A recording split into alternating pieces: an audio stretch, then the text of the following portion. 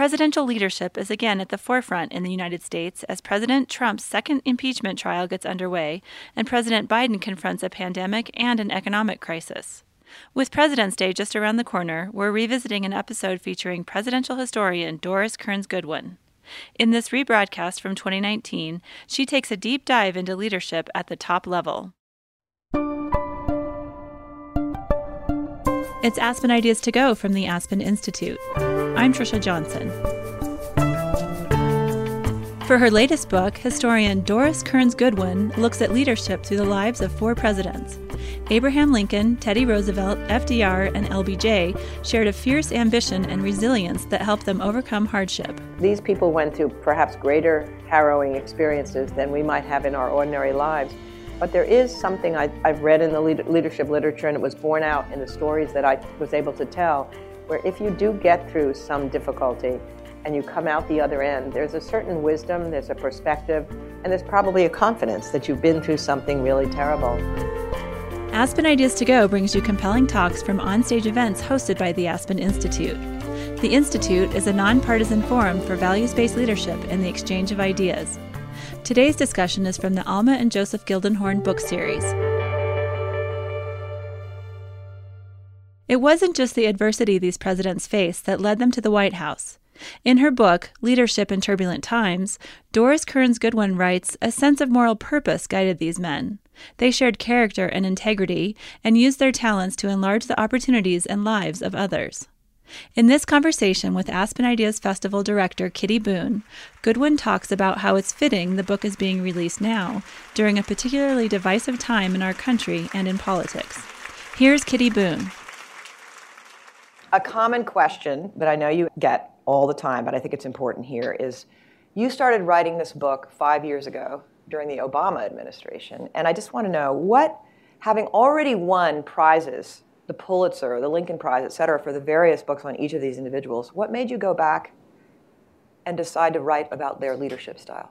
Well, the question I faced when I finished my last book on Teddy and Taft was, which new leader would I go to next? And it was always a difficult process because each time I moved from one leader to the other, I'd have to move all my books out of the study from the guy before, and I would feel like I was leaving an old boyfriend behind and being a little traitorous to them to go from FDR to Lincoln. So I started thinking, what if instead of doing that and finding yet another person to take 5 or 10 years with, I looked at my same guys, the one I felt closest to, Abraham Lincoln, the two Roosevelts, and LBJ, and tried to look at them really exclusively through the lens of leadership. Obviously, it had been in there, but these other books were these sprawling biographies with families and colleagues and took them over the whole span of their life. And when I was in graduate school, I used to always, not always, but we would go out drinking at night, and we would nerdy kind of characters, and we would talk about ambition. We would talk about Plato and Aristotle and where does a leader come from? Is a leader born or made? Does the man make the times or the times make the man? These are the kind of things that got us all excited. And those have always been in my mind, thinking about it. And even as I looked at the state of leadership when Obama was president, the Congress was unable for decades or more to get anything done together. So it made me feel there was something about leadership in a country that was at risk at that point even. So the title became Leadership in Turbulent Times, because each of my guys ruled in turbulent times. I never realized how relevant the title would be when it came to today. That's so funny. So one of the things that, and we're going to talk a little bit about leadership, that's really the focus of this discussion today. You raise a number of traits that they seem to have in common, which I find fascinating. Humility, resilience, listening skills, empathy, and importantly, self-control or self-governance, their ability to hold themselves back. Can you elaborate by giving some examples of those that seem to cross all of these gentlemen? Well, I think, what humility means, first of all, is just the ability to know your own limitations, to acknowledge errors and learn from your mistakes. I mean, Teddy Roosevelt, famously, when he was in the state legislature, he was a guy who sort of liked being in the center of attention, and he made a lot of headlines by blistering language. He would yell at his opponents, and suddenly he became the most colorful person in New York State. But he quickly learned that he couldn't get anything done. He couldn't get anybody on the other side of the aisle. So he realized that he had risen like a rocket and he was falling like a rocket. So he was able to moderate his language and to know that he wasn't all important and to reach over to the other side of the aisle. Empathy, I think, the most important, probably one of the most important qualities that any leader has. I think Abraham Lincoln was born with empathy. I think you can be born or you can develop it. Even as a little kid, when other kids would put hot coals on turtles to make them wriggle, he went to them and said, this is wrong. This is wrong to inflict pain. And there was a time when he was walking with a whole group of people, and there was a person who had drunk too much, was lying in a ditch, and they all walked by. He went back and carried that person to a fire. He's a young person at this point. But for other people, I think empathy can be developed. Again, with Franklin Roosevelt, there's no question that coming through the polio as he did, and learning to be with his fellow polios when he created the Warm Springs Rehabilitation Center, he allowed himself to be vulnerable, so he showed that humility. Indeed, he said, if you spent 2 years trying to move your big toe, you will certainly learn humility. Somehow it'll teach it to you. But by being with these other people who he had not really had contact with outside of his privileged status in many ways, he began to see what they were feeling, and he told them how important it was to get joy in life once more. So as they're exercising in the pool at Warm Springs, they're playing water polo, they're playing tag. He's a spiritual director, he's the therapy guy, and he then has dancers in the wheelchair, they have cocktail parties at night, and they come to feel that they can have a purpose in life again. He connected with people to whom fate had dealt an unkind hand in a deeper way than he had beforehand. So those two qualities, I think, are essential. And then resilience, going on from FDR, the ability to get through loss and to come out the other end with some wisdom. I mean, that becomes a whole part of the book later on, because they each go through these terrible trials, which we can talk about. And then I think the self-reflection, as you said, to be able to take the time to think, to learn from what's happening to you, to grow in office, and then to be able to create a team where that team can work together and have lots of strong-minded people on it, and yet be able to come to some sort of purpose. All of these, there are stories to tell, so you need to tell me which ones you want me to tell stories on, because otherwise I'll be up here for the whole time. It's the best part of the book is the stories. One thing that I think we all think about, everybody, it seems, in our country wants to really trust the president. And I'm sort of fascinated that certainly three, Lincoln, Teddy Roosevelt, FDR, were copious readers, copious, sort of devoured books. LBJ, a little bit different, but he devoured politics. And it made me want to ask you sort of about the role of native intelligence and curiosity, and how that squares with leadership potential. For me personally, the notion that somebody is curious and intellectual and really wants to understand the world around him or her is kind of a vital ingredient for the trust that I would put in that person. And I'd want to know how you thought about that relative to these four versus maybe other presidents. And I'm not talking about even the 20th century, just any time. Oh, I think curiosity is huge. I mean, when Abraham Lincoln was young, he only had 12 months of full schooling, but he scoured the countryside for books, and it was said when he got a copy of the King James Bible or Aesop's Fables, he was so excited, he couldn't eat, he couldn't sleep. And that sense of just learning from books, but also books gave him a sense of another life beyond his life of splitting rails or shucking corn. He said it gave him a vision that there was another way to be. Through books, as Emily Dickinson said, books are a frigate that can take you lands away. Though he never would go to Europe, he went with Shakespeare's Kings to Merry England. He went with Lord Byron's poetry to Spain and Portugal. So literature allowed him to transcend his surroundings. So they were obviously critical to Abraham Lincoln. The rhythms that he put into his great speeches came from reading poetry and drama. With Teddy Roosevelt, because he was an asthmatic child and pretty much of an invalid when he was young, he just read books absolutely all the time, so much so that his father worried he was becoming too much of an invalid. So he told him, Teddy, you've got the mind but not the body. You have to make your body. So this little kid starts working out, and he becomes the strenuous Teddy Roosevelt. But he never forgot reading books. He said books are the best thing for a leader because they tell you about human nature, and there's nowhere to find about human nature better than in the great books of poetry, drama, or prose. Now, FDR had a different way of dealing with books. When he was young, it was a problem-solving way. He started collecting stamps. So he got fascinated with stamps, and then he'd want to read about the issuing country of the stamp. So he'd start reading about that country and its history. Then he'd see the transportation of the stamp from wherever it came. Then he'd get out his geography books, And then if he didn't understand a word, he had the dictionary there or the encyclopedia. So he created his own little world, so much so that he was never a great student in college. In fact, the great quote that Oliver Wendell Holmes said of him was that he had a first-rate temperament, but a second-rate intellect. And I think that's just defining intellect in the wrong way, because he had this really way of dealing with all sorts of problems and getting them all around. LBJ is the most fascinating. And when he was 3 or 4 years old, he could recite poetry. His mother so wanted him to become a little intellectual kid. She had been a teacher. She felt, in a certain sense, thwarted by her own inability to go further in school because she'd gone to college, but she got married. They didn't have very much money, and they're living on this farm. So he was going to become everything she wanted to become. And so he was reciting poetry. He had the alphabet when he was 3. But then at a certain point, he turned against that, and he just wanted to be more like his father, drinking with the cronies and understanding and caring about politics. So that from then on, the only books he wanted to read were, are they real? Is it about something real? He only wanted to read about biographies or people so that he could learn from them. But he learned from people. I mean, he absorbed, as you were suggesting, he absorbed knowledge from people. Even when he goes to college, he decides that the best way to absorb knowledge and to get power and grow is by being with people who are the heads of things, who are in front of you, and they know more than you. So he decides that he wants to mop outside the president of the college's office so he can get to know the president. So he's mopping the floors, and then the president and he start talking. The next thing you know, he's a clerk in the president's office. The next thing you know, he's running errands for the president. The next thing you know, he's running the president's office. And then that pattern of learning from other people who were older and more experienced, and he continues all his life. He goes to become a chief of staff to a newly elected congressman in Washington. He's 25 years old. And he decides that I need to live in the place where all the other congressional secretaries live, and I'm going to learn from the best ones there. So to find out who the best ones were, he would go into the bathroom and brush his teeth 4 times every morning. He would take 4 showers every night so that he could see more and more people and decide, these are my mentors.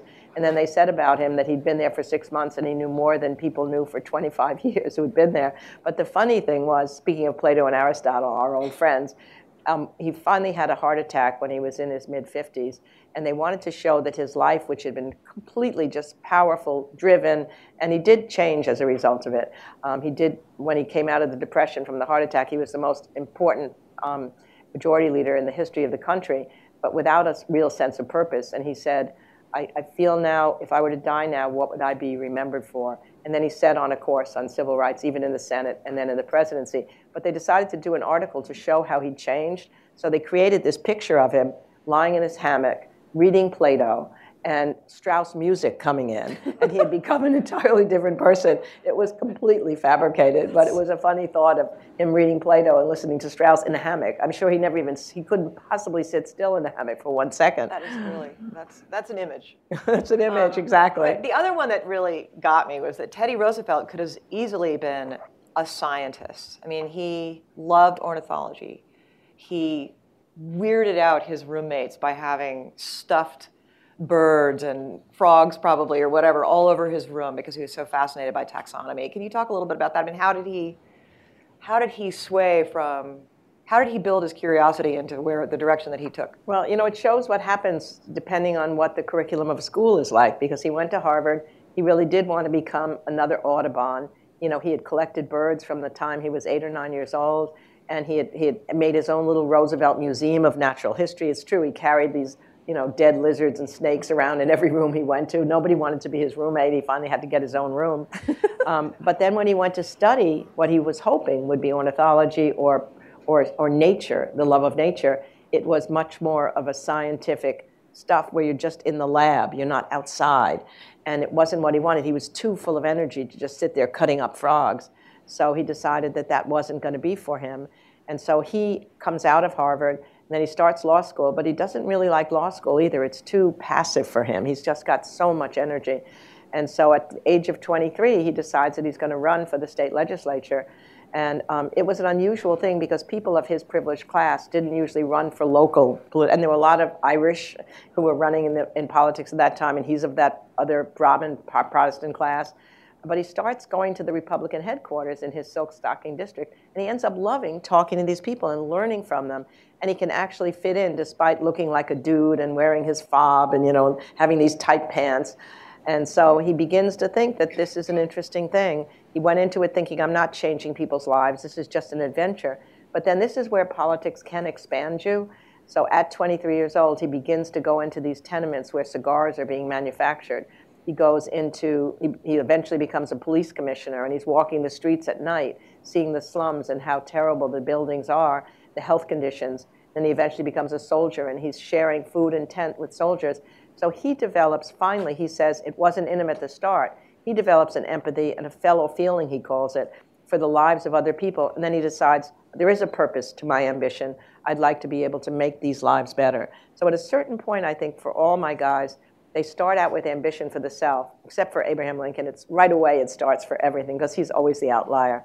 I mean, when he first runs, when he's 23 years old, he gives this remarkable statement. He says, every man has his peculiar ambition. He's running for the state legislature in a town, New Salem, where he's only been for 6 months. And they hardly know him, but you have to put out a handbill. So he said, every man has his peculiar ambition. Mine is to be esteemed of by my fellow man, by making myself worthy of their esteem. Here he is at 23 saying this. He said, now I know that I may not win this election. I don't know a lot of you. I have no popular relations to recommend me. But if you don't vote me in, I've been so familiar with disappointment, I won't be too chagrined. But then he says, but I'll tell you, if I don't win, I'm going to try again. In fact, I think I'll try 5 or 6 times until it's too humiliating and I'll feel too dejected. And then I promise you I'll never try again, which is amazing, right? Then that perseverance at that age. And he doesn't win the election the first time.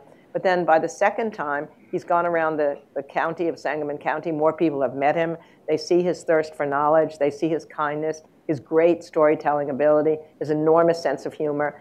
And they see a leader in the making. And then he wins, and then he's on his road. Still will have many more losses before he gets to the presidency, but he's on the road. Well, that sort of got into the sense of ambition, because I wanted to ask you about what ambition means for people who ascend to the presidency. Are they always on that road, or what is their innate ambition really about? Lincoln said he wanted to be remembered at one point, which was kind of an interesting way to think about your life. I don't want to just be here, I want to be remembered. So that might have been some part of his governing ambition, but what was the essence of their ambition? It's the most interesting question to me, even for us to even ask ourselves, because it's sort of a mystery. Where does ambition come from? In some cases, I think it can come from having a difficult life, as Lincoln did, and wanting somehow to have a different way of life and pull himself up so that he can have a broader set of experiences, escaping his father, who was very difficult with him, tearing books out of his hands.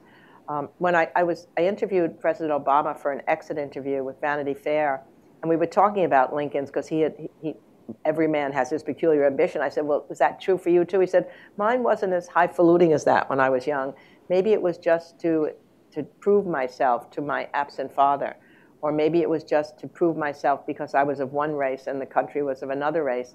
And he said, but eventually it became something that he wanted to heal the divisions in the country between race. That didn't come till later, he said. And so I think for Teddy Roosevelt, that ambition wasn't big at the beginning. It was simply the idea that he loved being in the center of attention from the time he was a little kid, and he wanted to be the center of attention again. I think that can happen. They said about him that he wanted to be the baby at the baptism and the bride at the wedding and the corpse at the funeral. He so wanted to be in the center. So I think he just thought, well, in politics, I can be in the center. With I think Lincoln, with FDR, it really wasn't clear what the ambition was. In fact, he was a later bloomer than the others. He was not a good student, as I said, at Harvard or Columbia or at Groton, and he was not particularly interesting as a law clerk, where he was working in a conservative Wall Street law firm. And then suddenly, the Dutchess County boss comes to him and says, would you like to run for a Democratic seat in the state legislature? And the reason was not that he had shown ambition or shown the makings of a leader, but his name was Roosevelt, and they thought some old Republicans might think it's Teddy Roosevelt, and they'll vote for him. And his mother had money to run the campaign. But the interesting thing is he said, yes, I'd love to do it. And then once he got out on that trail, he loved it. Barnstorming was so natural to him. He loved listening to people, talking to them.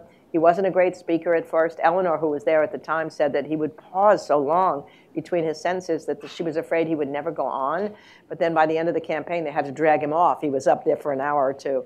But he had found his love of politics finally at 28. And he said that it was almost like, as William James the philosopher said, you find that voice within that says, this is the real me.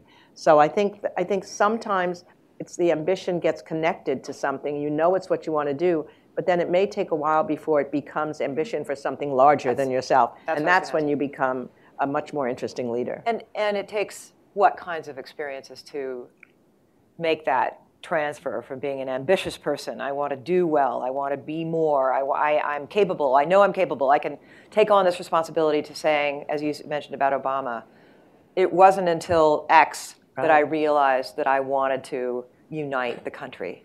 I mean, certainly FDR walked into one of the most difficult situations any president could ever imagine, and he did it. Right. But that was how much prior to that opportunity did he know that that was his goal in life? Yeah, I mean, one of the things you just reminded me of, though, I think at each stage as they move from one position in politics to another, that willingness to accept more and more responsibility becomes really an important trait. Forgetting the ambition for a moment, I mean, they said about Roosevelt, things were so bad in February before he was inaugurated that why would anybody want to take on that situation? The banks are collapsing, people are without jobs, there's rioting in the streets. He himself said he wasn't sure that the House of Cards might collapse before he even took the inaugural oath. And yet somebody said of him at the time, but he can't wait to have that responsibility. I think that's something for a leader, because some people may not want to take responsibility, and they do. But then sometimes the circumstances, especially a circumstance of a crisis like that, allows you, I think, to make that ambition larger than it would otherwise have been. But sometimes, as I said, it just comes through, your own. I think that's what politics used to be great at. I'm not sure it does it the same way now. If it gives you a large set of broadening experiences, like Teddy was not only the state legislator, but he was a cowboy in the ranch after his wife and his mother died on the same day in the same house. He was so depressed. She died in childbirth. His mother had come to take care of his wife, and she was only 49 and got typhoid fever. So the double deaths of those, he sent him into a depression so deep that he went to the Badlands to recover. He was there for 2 years, and he becomes a cowboy. So suddenly he's not this Eastern effete guy. He's a cowboy, and he begins to love nature again even more, and then he begins to become a conservationist. And then he comes back to the East Coast with a more mature ambition than he'd had when he was blustering around in the first part. So it could be some loss in your life. It could be some crisis that you're put into, and you see that you got through it, and you feel that sense of fulfillment. I mean, with LBJ, I think it was when he first got that civil rights bill through the Congress, he thought, my God, this is incredible. I've done something that will change the entire South. And then he wants to keep going. I want voting rights. I want Medicare. I want aid to education. I want immigration reform. With each success, he wanted the fulfillment of doing something even greater.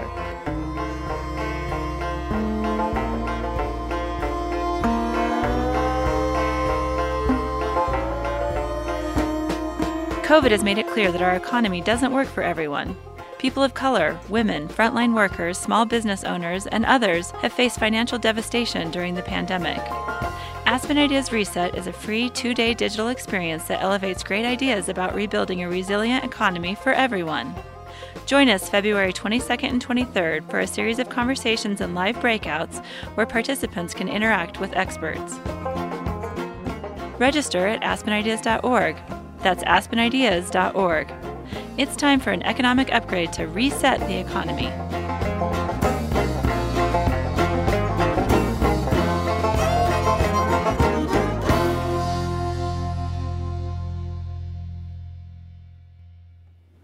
You mentioned with Teddy, and I thought this was really, really a stunning revelation for me in this book in thinking about these 4 people, is that they all actually suffered from depression and had to deal with that. And I wanted to ask you a little bit about, not that every leader needs to go through a phase of depression, I hope not, but it actually built their character. And I wonder if you could reflect on that, if you found that a fascinating point of commonality between all of them.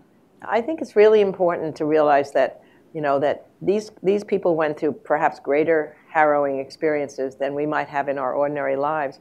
But there is something I've read in the leadership literature, and it was borne out in the stories that I was able to tell, where if you do get through some difficulty and you come out the other end, there's a certain wisdom, there's a perspective, and there's probably a confidence that you've been through something really terrible. I mean, with Abraham Lincoln, his depression was the deepest. When he was in his early 30s and still in the state legislature, he began to feel that these desires for this large impact on life and where he was at the time were just too big to bridge. And he fell into a depression so deep that his friends took all knives and razors and scissors from his room. And his great friend came in his room for a week. He wouldn't come out. And they said he didn't even look like himself anymore. And they came to him and said, Lincoln, you must rally or you will die. And he said, I know that. And I'd just as soon die now, but I've not yet accomplished anything to make any human being remember that I have lived. That same desire to somehow do something, I think it may have come from the fact that his mother died when he was 9 years old. His only sister, Sarah, died a few years later. His first love, Anne Rutledge, died at 22. And he began to question, is there another life? Is there a hereafter? And if there's not, and he's not sure about that, then you have to make your life here something that people will tell your story afterwards. And then you live on in the memory of others. That was very much instituted in him when he was young. But having gone through that depression and having a melancholy temperament that stayed with him the rest of his life, he was able to deal with it and know that he could get through those bad times because he had done it before. I think that's key. And as I said with Teddy Roosevelt, it was the losing of his wife and mother on the same day that sent him in, because he had been a very cocky, very sure his life was just going on an upward path. And he saw that fate could intervene at any moment. So instead of trying to get one job after another, he originally thought, I'll be in the state legislature, then I'll be a congressman, then I'll be a senator, then I'll be a governor, and then I'll be a vice president, and then I'll be a president. And then he just saw, I better just take whatever job seems to me really interesting right now and not be sure whether it's going to lead me somewhere upward, but it's what I want to do. Maybe it'll be the last job I ever have. So when he becomes civil service commissioner, his friend said, this is too low for you. Why are you doing it? He said, I want to do it. I believe in the merit system. Police commissioner, why in the world would you want to be that? I want to clean up the police department. And he had this great system when he was a police commissioner. He would go out in disguise from midnight until 5 a.m. with a big hat and a big coat just to see if the policemen were on the beat doing their duty. And they wouldn't recognize him at first. And there was a time when he saw a policeman lolling around with a girl, and he said, can I see your badge? And he said, what's it to you, the guy said. And then somebody said to him, that's the police commissioner. And then they saw his glasses and his big teeth, and that guy shrinks away. And then there were cartoons all over the place of policemen terrified by glasses and big teeth. But he saw what was happening there again, and that job, it was an extraordinary job. And then, as I say, he has all these other jobs. And eventually, the winding path ends up in the youngest presidency. But he's had a set of experiences as a result of that curiosity of just wanting to do what you can, almost a fatalism, because maybe it'll be the last job you ever have. One thing that also these gentlemen seem to have is a sense of humor. And I would love you to sort of explore that a little bit, because they were funny. Yes, so missing in our current political world is that not only the sense of humor, but that self-deprecating sense of humor. I mean, Abraham Lincoln said that humor was for him a way of whistling off sadness, that a good story was better for him than a drop of whiskey. So that when he was on the circuit in Illinois, the lawyers and the judges used to travel for 6 weeks every spring and every fall, trying cases together, and they'd then stay at the taverns at night. And when anybody knew Lincoln was in town, people would come after a while from miles around to listen to him tell funny stories. He could stand with his back against the fire for hours and tell one winding tale after another. Sometimes they were like Aesop's fables. They had a moral. And he would talk about that, but sometimes they were just simply hilarious. I was so glad that I was able to persuade Steven Spielberg and Daniel Day-Lewis to tell my favorite Lincoln story, and Daniel told it greatly. It had to do, as Lincoln told the story, with the Revolutionary War hero Ethan Allen. And as Mr. Allen was when the Revolution was over, he was going to England to a dinner party. So they decided to irritate him by putting a huge picture of General George Washington in the only outhouse where he'd have to encounter it sooner or later. And they figured he'd be very indignant at the idea of George Washington in an outhouse. But he came out of the outhouse not upset at all. They said, well, didn't you see George Washington there? He said, oh, yes, I think it was the perfectly appropriate place for him. What do you mean? They said. Well, he said, there's nothing to make an Englishman shit faster than the sight of General George Washington. And he had hundreds of these stories. So you can imagine if you're in the middle of a tough cabinet meeting and one of these stories comes up, you will be able to relax. There's another moment when he's in a debate with Stephen Douglas and somebody yells at him. Those debates were instead of us here now, there'd be like thousands of people here listening to them debate for 6 hours. And the audience would be part of the debates, like a football game. Hit him again, harder, harder. And at one point, somebody yelled at Lincoln, you're two-faced. And he turned to the person, he said, if I had two faces, do you think I'd be wearing this face? I mean, I've told Stephen Colbert and Jon Stewart, if Lincoln were alive today, he could absolutely match them one-on-one.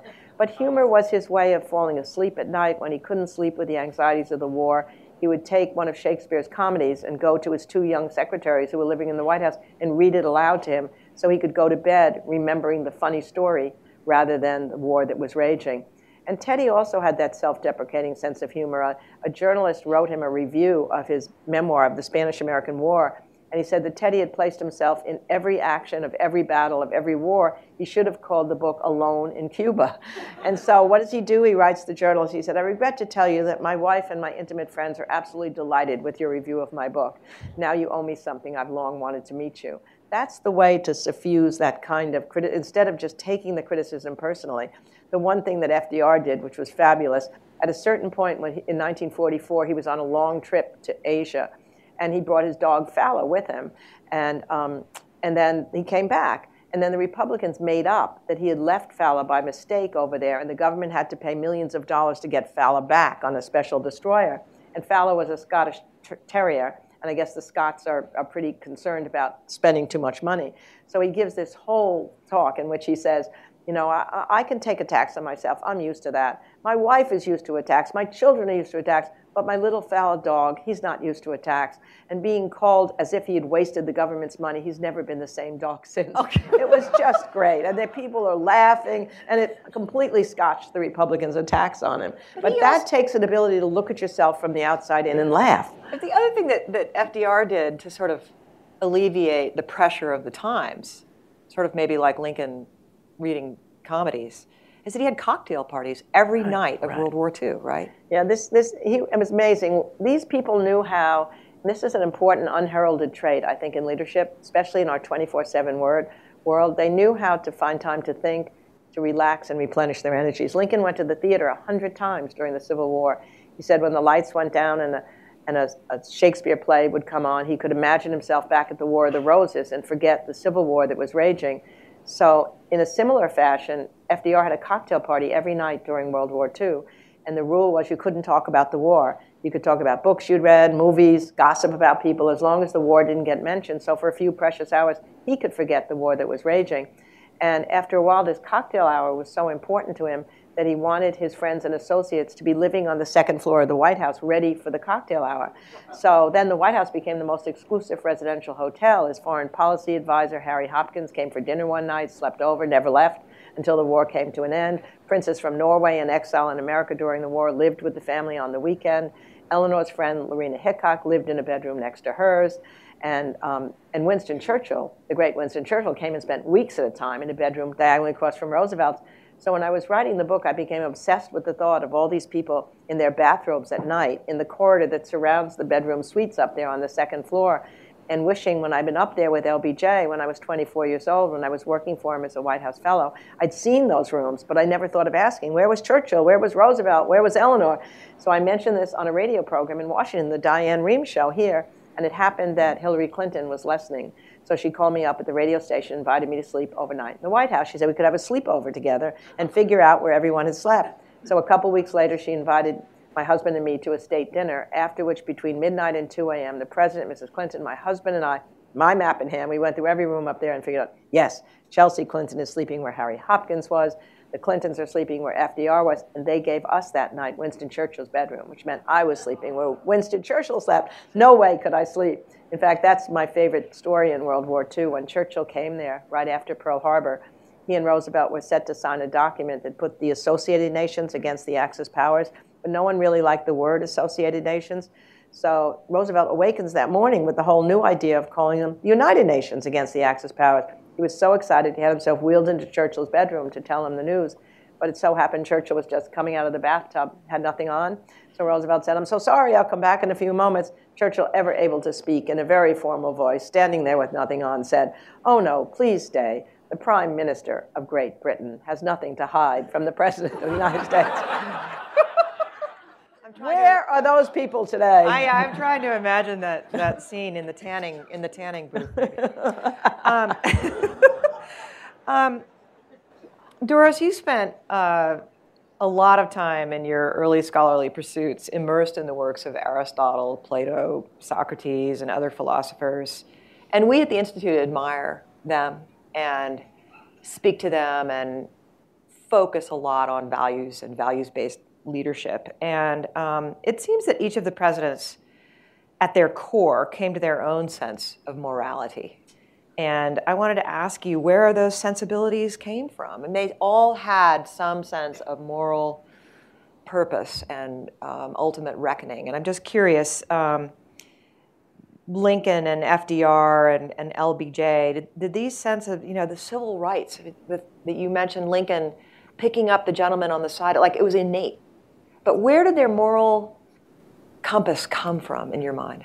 I think what Lincoln would say is that it came in part from immersion in what the original ideals of the country were. There was a moment in time when he was 29 years old, and the country was going through a really difficult moment. There were anti-slavery editors who were being murdered. There were lynchings in the South. He worried about mob violence taking over. He was worried about whether democracy could survive that kind of anxiety that was developing in the land, and the rule of law was being undone. So he gave this amazing lecture where he talked about the fact that what everybody had to do was to remember the scenes of the revolution, because if we were forgetting them and they were fading, we'd forget the special country that we had, which was built not just on physical land, but on a set of ideals. And he read the Declaration of Independence, he read the Constitution, he said that mothers should be reading as they read their Bible, they should be reading the scenes of the revolution to their children. So for him, I think it was a real sense of identity with what democracy meant. It was probably because he believed in his own mobility, that with hard work and discipline, he could make his way here in a way that he couldn't in another country. And he believed that ordinary people could govern themselves here in a way that they weren't where kings and queens and dictators were. And that if you lost that sense, that was your sense of morality, of right and wrong, was connected to what we were intending to be. And I would say with Lyndon Johnson as well, that at a certain point, he just realized when you hear him talk about civil rights, that unless the civil rights struggle was put in a positive direction, and without the civil rights movement, he couldn't have done what he did, but that bill to end segregation in the South was stuck in the Senate. They had no thought that it would possibly come out. And he just talked about the fact that it had to do this. I mean, they said to him, he made it his first priority when he became president to get the civil rights bill through. And his advisor said, you can't do that. It'll get stuck in the Senate. You have an election 11 years from now. They'll never break the filibuster. You only have a certain amount of coinage to expend in presidency, and you can't waste it on this. And then he said, well, what the hell is the presidency for? And I think at that moment he realizes you've got power, and then what are the values you're going to use it for? So he goes and he somehow gets the Republicans to come with him on the breaking the filibuster. If only we had that kind of bipartisan leadership today. I mean, he starts calling the congressmen at 6 in the morning. He calls them at noon. He calls them at midnight. He calls a senator at 2 a.m. and he says, I hope I didn't wake you up. And the senator says, no, I was just looking at the ceiling hoping my president would call. And then if the senator's not there, he'll talk to the wife. If the wife's not there, he'll talk to the kid. You get your daddy to go along with me on this bill. And then he gets to Dirksen. And it's interesting, when Dirksen, the minority leader, had to bring the Republicans to help break the filibuster. And he starts bargaining with him, whatever you want, Dirksen. What do you want, an ambassadorship? You want a postmaster in Peoria? You want me to speak in Springfield? I'll do anything you want. But then he understands that Dirksen, too, could be motivated by higher motivations. And so he says to him, Dirksen, if you come with me on this bill, 200 years from now, school children will know only two names, Abraham Lincoln and Everett Dirksen. How can Dirksen resist? But at a certain point, again, the values of the country. And then when the Civil Rights Bill gets through, he works on the Voting Rights Bill. And he gives one of the best speeches of the 20th century, that We Shall Overcome speech, which I'm proud to say my husband worked on with him at that time. And he talks about values in that speech. He talks about the fact that every now and then history and fate meet at a certain point at a certain time. So it was in Lexington and Concord. So it was at Appomattox. So it was in Selma, Alabama. And then there is no Negro problem. There is no white problem. There's no Northern problem. There's no Southern problem. There is only an American problem. And that American problem has to deal with our ideals of what we're founded. This isn't right, what's happening. And then he finally says, it'll take us a long time. And then he uses the anthem of the Civil Rights Movement, but we shall overcome. And those are the moments when I guess the best of these leaders come up against a challenge at the time. They go back to the values that formed our nation. They are moral values. They are ethical values that formed our nation. And then they're able to bring the country to remember those values and be mobilized by them. That's what we need. That makes this next question seem so trite, but I do want to ask you about it. I mean, that's really moving, actually. Let's get to the practicality. I mean, leaders aren't leaders if they don't have followers. And one of the things that each of these gentlemen, and it's still gentlemen, everybody, someday we might have a woman in this mix, which we'll get to. Each of them became very adept at communicating with their constituencies and citizens. And Lincoln wrote very seriously on paper and then developed his oratory. And today we have a president who is using the most effective means of constant communication in the form of Twitter. And I wanted to ask you sort of, what's changed over this 150 years of communicating with people throughout this country and beyond, about how, what's become authentic, or what is it about the communication system that's allowed these people to be so effective? Yeah, I think it depends. That's the interesting thing on the technology of the time. I mean, Lincoln was fortunate to live in an age when the written word was king. So when he would write his speeches with that gift for language, they'd be printed in full in the newspapers and then put in pamphlets and read aloud in country farms and city homes all over the country, so people could concentrate on the words itself. When Teddy Roosevelt comes along, the national newspapers have just come into vogue with their emphasis on catchy headlines. So he was perfect for that time because he spoke in these short, pithy statements like, speak softly and carry a big stick, don't hit until you have to and then hit harder. He even gave Maxwell House the slogan, good to the very last drop. He would be okay in the Twitter world. I think if any of these had to come back, he could know how to speak in those punchy language. But then FDR comes along when radio has just come into being, and he had the perfect voice for radio. Not just simply the tenor of his voice, but he understood that radio was an intimate device. And you're actually speaking to individual citizens. He could imagine a shop person, a girl behind the counter, a construction worker working in the fields, and then he was speaking to them, so that when those fireside chats were on the air, people said Saul Bellow said you could walk down the street on a hot Chicago night, look at everybody looking at their radios, looking in their kitchens or their living rooms, and you could hear his voice booming out, and you could keep walking and not miss a word of what he was saying. And then there's a story of a construction worker going home, and his partner said, where are you going? He said, well, my president's coming to live with me tonight in my living room. It's only right I be there to greet him when he comes. Indeed, when he died, people said that people felt they had lost their friend somehow. They were hugging each other on the streets because he'd established that kind of bond through his communication. Then when you get JFK and Ronald Reagan in the age of 3 television networks, that's the way they can communicate and be pretty sure that the facts are the same, even if opinions might be different, and people would stop. It'd be the only thing on television. They would have to watch these speeches. Then we get to our divided world where there's the cable network, there's social media. You're watching only what you want to watch. The bully pulpit loses a lot of its power as a result of that. But during the campaign, there's no question that candidate Trump cut through all of that with his tweets that became instant news wherever they were.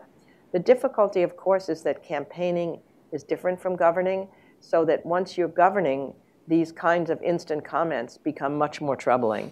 Mm-hmm. And there's a sense in which Lincoln understood that so well, even when he was president, and he was so good at extemporaneous debating. He never spoke extemporaneously. He said he didn't want to speak unless his words were prepared, because he knew that words mattered. Words can inspire, but words can hurt. So that there's a sense in which not just our president, but people are letting things out on email, they're letting things out in tweets that then can really get trouble for them and get trouble for the people that they're talking about. We've lost the girdle that we might have had on, or maybe Spanx is the more modern word than the girdle that we once had on. Okay, guys, just in case you don't know what Spanx are, just think of the modern day girdle. I mean, Lincoln had this wonderful ritual when he got mad at somebody. He would write a hot letter to the person. All of his anger would come out, and then he'd put the letter aside and then never need to open it because his anger had cooled down. If only we had that kind of capacity today. Were you to put yourself 25 years from now, and you had one more big biography in you of a great president, and you were trying to decide 21st century, late 20th century, which person that would be, what kind of character would you like to be writing about? Just as you fell in love with these guys, what kind of person will you fall in love with again? Well, I guess I would hope that that person would be somebody who's absolutely passionate about healing the divisions of the country. But the problem for me writing about anybody in this century is that what I love the most are diaries and letters. And I would have a hard time with somebody who wasn't surrounded as the people in the 19th century and early 20th century were. There's nothing more exciting at night than to be reading a handwritten letter that, say, Seward, who is Lincoln's Secretary of State, writes to his wife because she's away. He's got thousands of letters.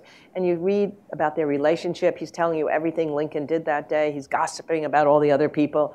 And then they keep diaries. Chase keeps a diary. Bass keeps a diary. All the people in Lincoln's cabinet, they talk about each other and meanly talk about each other. And what's wrong with this guy? I'm mad at this guy.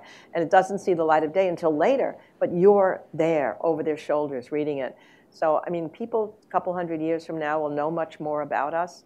They'll see us walking and talking. You can't read their Facebook posts? No. You'll be reading their tweets, I suppose, or their emails if they get saved technologically. I always tell students sometimes, if you break up with a boyfriend or a girlfriend, don't throw those emails away. Some biographers someday may want to see them. It might be good to give a dimension to your life. But I think it's still going to be harder to sort through all that stuff. When we were making the Lincoln movie, the only reason we knew that Lincoln had a high-pitched voice was because somebody said he did. And of course, never had we heard him speak. So Daniel spoke in that high-pitched voice. We knew he walked like a laborer coming home at the hard day because somebody described that in a diary. So we'll see much more of us. We'll be in 3 dimensions. We'll be in virtual reality. And yet, will they get to know us as well as we could get to know these other people through those words, through that kind of intimacy of the communication, when today the communication is so staccato, when it's not written down. The one period we really missed was the phone period. I mean, at least with emails, there's a possibility. But when people talked on the phone, unless they were taping the phone conversations, which of course LBJ did. I mean, that's why we know how brilliant he was with those senators and congressmen, because he had a button in his Oval Office. And whenever he knew he was having an important conversation, he'd press the button. And these tapes are colorful and crude and wonderful, but they show him at work. There's a funny story with these tapes. When I was down with Lyndon Johnson working on the memoir, and we would use these tapes. And then years later, I met the CEO of Pepsi-Cola, and he said, "Now I know you knew Lyndon Johnson when you were a young girl and when you worked for him in the White House and you helped him on his memoirs. But I have a story about Johnson I bet you don't know." And he told me he was friendly with Richard Nixon. And when Nixon first became president, he asked this guy, Don Kendall, to go to the ranch to talk to Johnson about some controversial matter. Johnson's working on his memoirs. He looks up grumpily and says, "How am I supposed to remember what happened 40 years ago, 30 years ago? The only chapters that are any good at all were I had this button in my Oval Office, I had a tape machine, and then I had verbatim conversation. Those chapters are really coming alive. So you go back and tell your good friend Richard Nixon there's nothing more important than a taping system." And thereby, Lyndon Johnson contributes to the downfall of his good friend Richard Nixon. I want to thank you for 2 things. Obviously, I'd like you to thank you for coming today, because it's really wonderful to hear from you. But also, I want to thank you for being such a passionate historian. I think that for me, as an American Studies person, at a time when my own children are in schools where technology is king, the importance and the value of understanding your history is so critical to our understanding of how societies work and what has come before and what we might be able to learn in the future. I just think somebody as passionate and is such a wonderful storyteller as Doris Kearns Goodwin is something of a gift to all of us. And I want to thank you for doing what you do, and I hope you do it for another 75 years. That would be great. Thank you.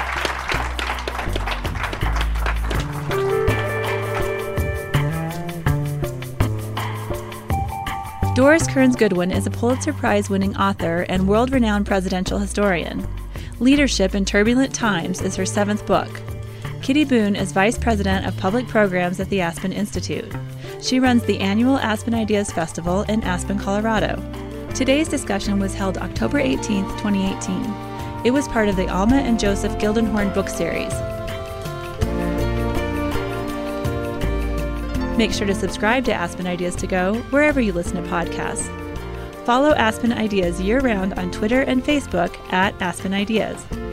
Today's show was produced by Marcy Krivonen and me and recorded by our team at the Aspen Institute. Our music is by Wonderly. I'm Trisha Johnson. Thanks for joining me.